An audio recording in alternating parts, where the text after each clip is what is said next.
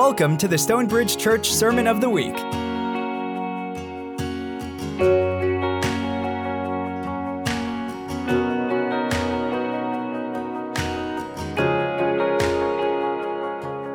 right, a couple things. My name is Jeremy. I'm the youth pastor here at StoneBridge.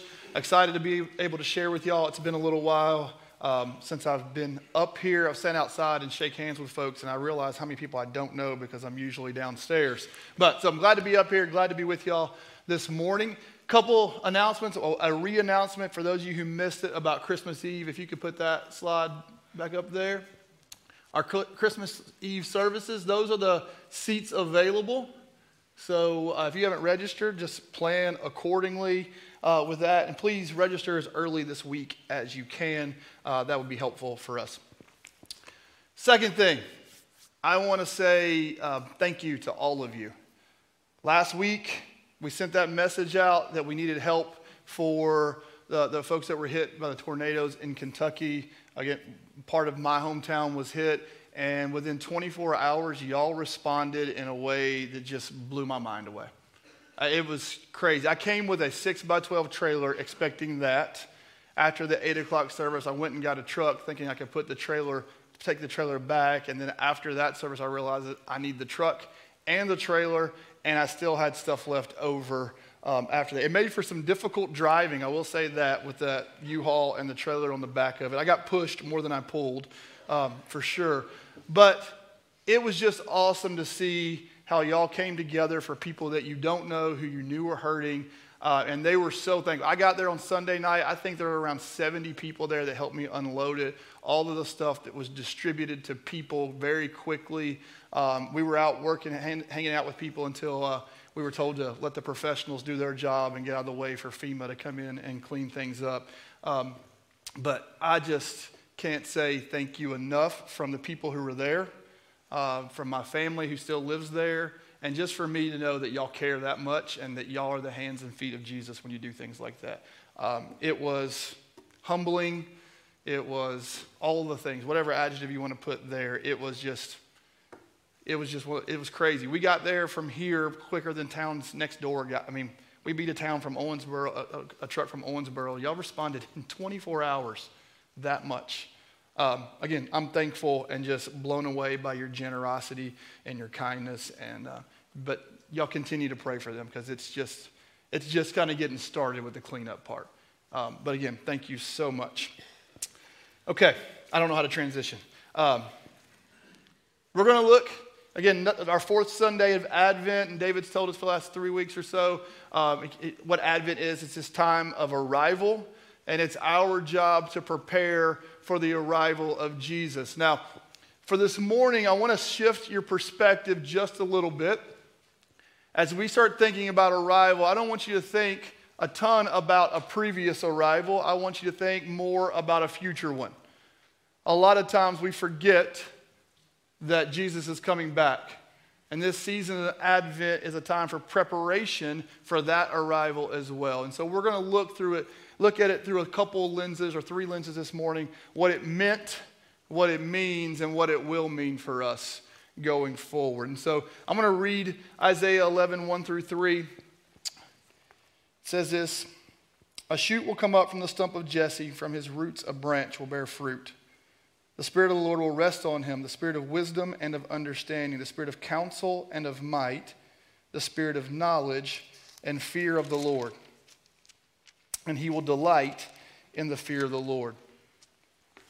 So the last 3 weeks, David's talked to us about God's faithfulness. He keeps his promises. He's talked to us about the wisdom, the understanding, the counsel and might of God, of this Messiah. And this morning, I get to talk to you about knowledge of God and the fear of the Lord. That's what we're going to focus in on, is in verse 3. And what I've loved about what David's been doing over the last few weeks is he's really digging into the history of the time period and the era. I used to be a history teacher. This is one of my favorite things to teach about. I love talking about the Assyrians and their brutality. That's the only way I got the boys to pay attention to what I was saying. So I would give them all the gruesome details. That would hook them in, and they accidentally learned some things just because of that. So that drew me in when David was talking about it before. But I think it's important to understand what it meant through that lens of the people who were hearing it for the first time. These Assyrians are brutal people, and they're intentionally that way.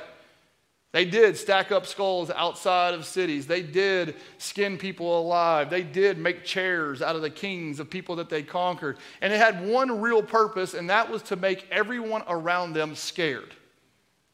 If we are brutal with this city, when we show up at the next one, they may just say, we give, you got it. And that's what the point was. It was psychological warfare. It was terrorism. If we can terrorize these people and make them scared of us, then they won't fight against us. And I think for a lot of the people at the time, that was the easy route, right? It seemed more comfortable. It seemed a little bit easier. Rather than fight or trust God or fear God in the midst of this, it was probably easier to think about going, you can have the city as long as you don't kill me, rather than trusting what the Lord's saying through Isaiah. And I think that idea of fear has made its way throughout Jewish religion. And I don't think fear is the right word. The fear we're talking about here is this reverent awe, right? It's not like I'm scared. It's this reverence for God, this awe of God, this recognition of who God is and what I'm not is what we mean by fear. But I think the Jewish people at the time grabbed onto this thing of being scared of God. Just consider it for a minute. God gives 10 laws through Moses. They create all these extra laws around that because they don't want to break the original 10 because they might be scared. Because they are scared. That may be justified. God did turn people into pillars of salt. So maybe being scared is justified in some instances. But what I think that they did is this culture of being scared of God made it easier to rely on rules. Rules are easy to follow. If I keep the rules, I don't get the thing. I don't get the punishment. I don't get God's wrath. We see it with the temple and the Holy of Holies. The high priest would go in once a year. They put a bell on his foot, a rope around his leg, so they could hear if he was moving, and if he didn't, they could drag him out if he was dead, because they were going into God's presence. I don't think with fear. I think they were scared. They weren't sure what the next step was, but they weren't sure if they were going to accidentally break a rule and then be punished for it. Because rules are always easier. If you give me a set of rules, I'll probably still break them, but if you give me a set of rules, it's at least I know when I'm breaking them or not. It's an intentional choice. Those of you who are rule followers, you love this because you know how to say out of whatever this thing is that's going to punish or cause harm, you know how to avoid it. People like me, we like to step into that place just to see what happens sometimes, but I don't recommend that either. But fear of the Lord isn't about following rules, it's about being in relationship. Fear of God is a place where it's reverent awe. It's enough healthy respect and fear to know that if you wanted to, you could probably do something, but because you love me, you don't. I think about it with my dad. I had a great dad growing up. I have a great dad. He's awesome, but there was this element of healthy fear. I call it dad strength. Y'all may know what I'm talking about. My dad is this tall, no joke. I still am scared of him a little bit, to try him a little bit. It's healthy fear and respect. I don't think he'll hurt me. I just know not to try it. And that's the thing I think that we get to with God. It's this healthy reverence, respect, and awe and fear of the Lord keeps us from trying things that we know He doesn't want us to do. Not because we might get punished, but because He knows what's best for us and because He loves us. And I do believe that part of this fear, or this being scared, I should say, has made its way into how we engage God. Last weekend in Kentucky, after we were moved out, I got to spend a lot of time with people, unloading trucks and sorting things and hanging out with people. And I got asked 2 questions multiple times. The first one was, do you think this was God's plan for us? And the second one was, do you think this was because of where our society, our culture, and our country are right now. And you can disagree with me if you want, but I don't think it's either of those things. I don't think it has anything to do with how we behave that God punishes us. God's wrath was satisfied on the cross. I don't believe that God continues just to punish us for our sin. What I believe is we live in a fallen world and disasters happen, and that we get to see the hands and feet of Jesus and what it looks like to follow God with how people around us respond to it, like y'all responded to it. When we think that God is waiting just to squash us or he has a plan for destruction in our lives, I think it creates a messed up view of who God is. It's hard to say this in the same sense. It's hard to say God is love and he caused a tornado to destroy these people. How do you reconcile that? I don't, because I don't think he did that. And again, you can disagree with me, but I think it creates this view of God that's not relational, but it's about following rules. If I follow the rules, a tornado won't hit my home. That's not true. There's plenty of people who followed the rules whose homes were hit. If I follow the rules, nothing bad's going to happen to me. If I follow the rules, things will be good. The Pharisees did all of those things. All of those things. They were professionals at fasting. They were professionals at keeping the rules and follow. They told, if you read Matthew, you can read all the lists of the things where how great the Pharisees thought they were. Rule following does not mean favor with the Lord. Relationship and a reverence and an awe of God bring favor. And favor doesn't necessarily mean good things for us now. What it means is relationship and good things for us later. Even the rabbis wrote about this when they wrote the commentaries on this. It's called the Talmud. It's this running commentary that's side by side with the Old Testament where the rabbis explain what passages mean. And the rabbis who wrote on Isaiah 11:3, they said this about it. And they're referring to the Messiah.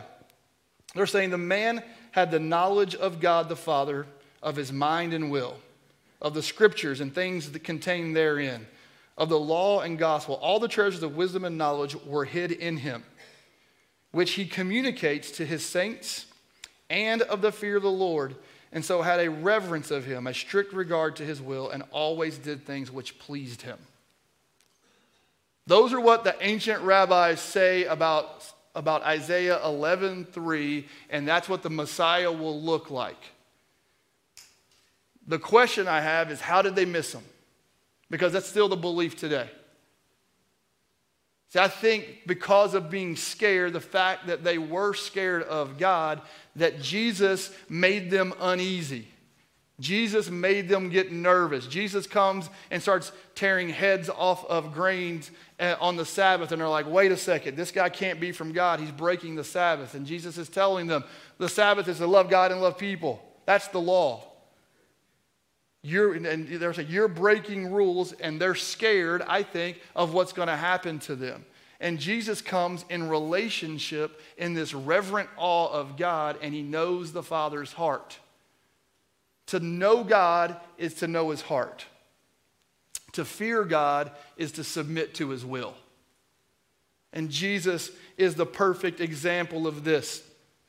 If we look in Matthew 26, it'll be up on the screen, 36 through 40. This is Jesus in the garden. It says, then Jesus went with his disciples to a place called Gethsemane. And he said to them, sit here while I go over there and pray. He took Peter and the two sons of Zebedee along with him, and he began to be sorrowful and troubled. Then he said to them, my soul is overwhelmed with sorrow to the point of death. Stay here and keep watch with me. Going a little farther, he fell face to the ground and prayed, my Father, if it is possible, may this cup be taken from me. Yet not as I will, but as you will. Then he returned to his disciples and found them sleeping. Couldn't you men keep watch with me for an hour? He asked Peter. Watch and pray so that you will not fall into temptation. The spirit is willing, but the flesh is weak. Here's the big verse 42. He went away a second time and prayed, my Father, if it is not possible for this cup to be taken away unless I drink it, may your will be done. He knew the will of God was to go to the cross. He submitted to the will of God in his prayer. He knew God's heart to reconcile us, and that's why the cross was necessary. Fear the Lord was to submit to it. Hebrews 5:7 says that Jesus' prayer at Gethsemane was heard because of his reverent submission. If you read it literally, it says Jesus was heard because of his godly fear. Jesus is a perfect example of what it means to fear God. And so the two handholds this morning are this. The knowledge of God is to know him. The fear of God is to submit to him. To know him, we have to be a disciple. And being a disciple is more than reading passages in the Bible, memorizing them, and coming to church on Sunday. It's more than that. Being a disciple is knowing God intimately, knowing his heart, and then following it. It's being engaged in a relationship like a father and a son. Jesus calls us brother and sister, heir and co-heir. And so we step into that same place with him because the Holy Spirit in us makes us worthy of it. And we get to follow his heart and pursue him. And we become a disciple. And then to submit to his will is to make disciples. We follow him to know him. We make disciples because he says so. That's the will of God. How you make disciples, that's the thing. We talk about doing your deal and finding your Marietta as part of our anchors here at StoneBridge. That's the specifics.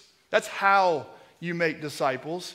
The fact that we're all called to make disciples isn't just for pastors, missionaries, and people who you see as super spiritual. It's for all of us, all the time. That is the will of God, and to fear him is to submit to it.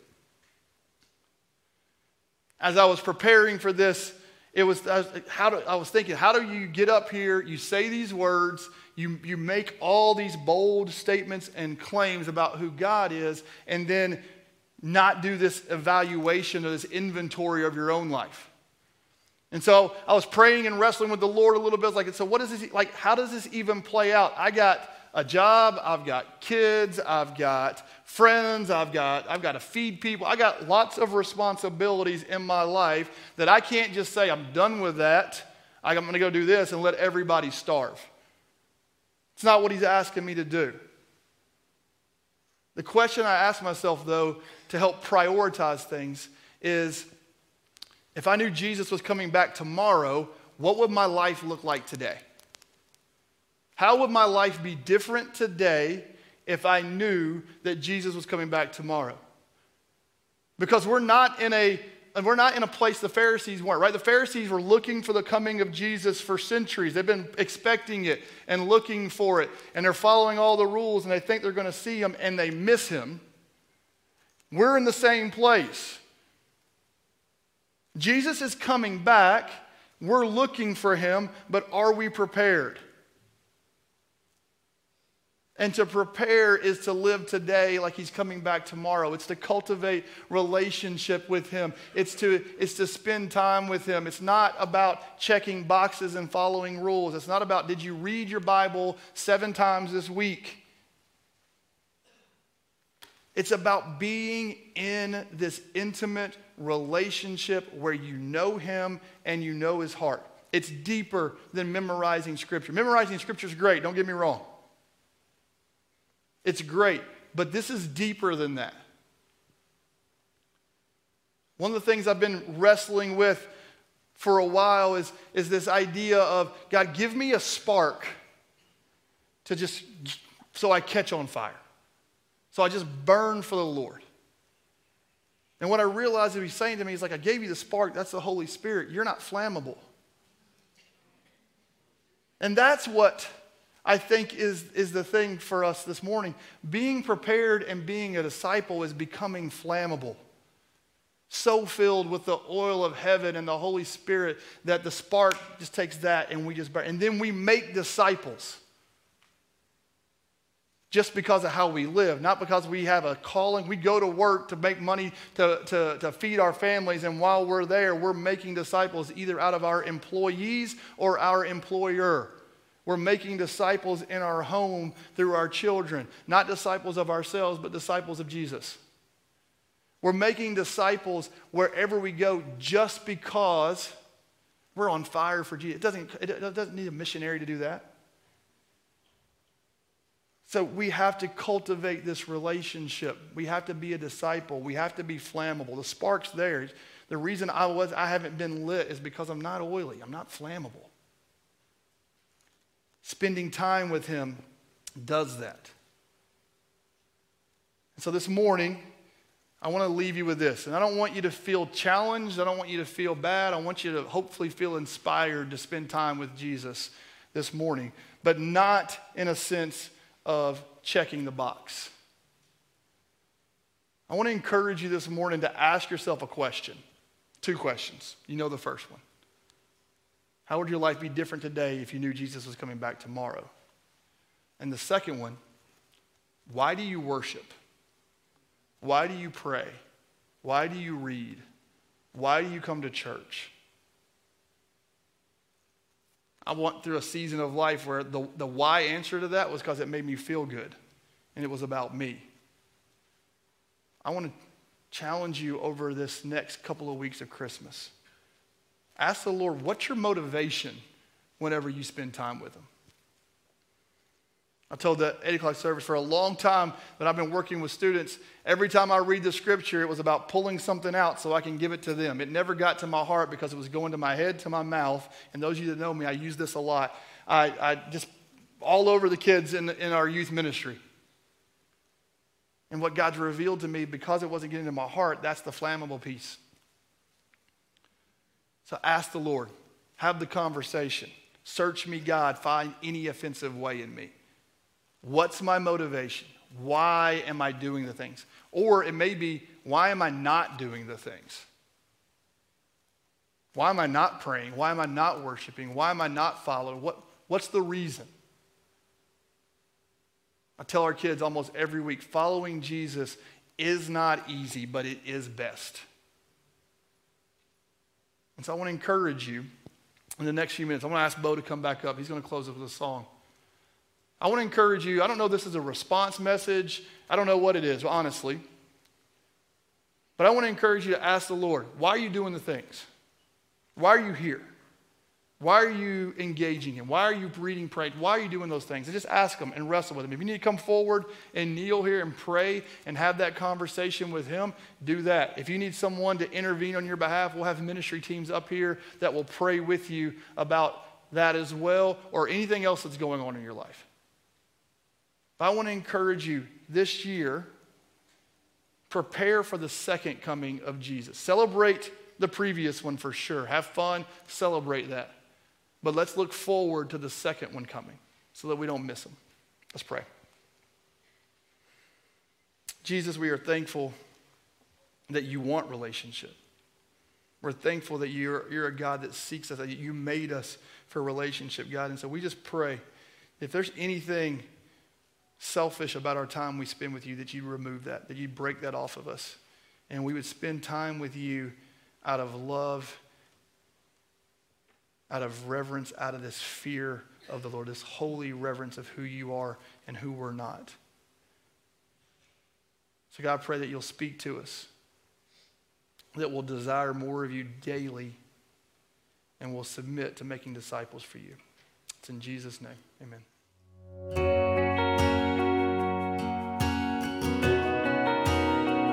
Thank you for listening to the StoneBridge Church Sermon of the Week.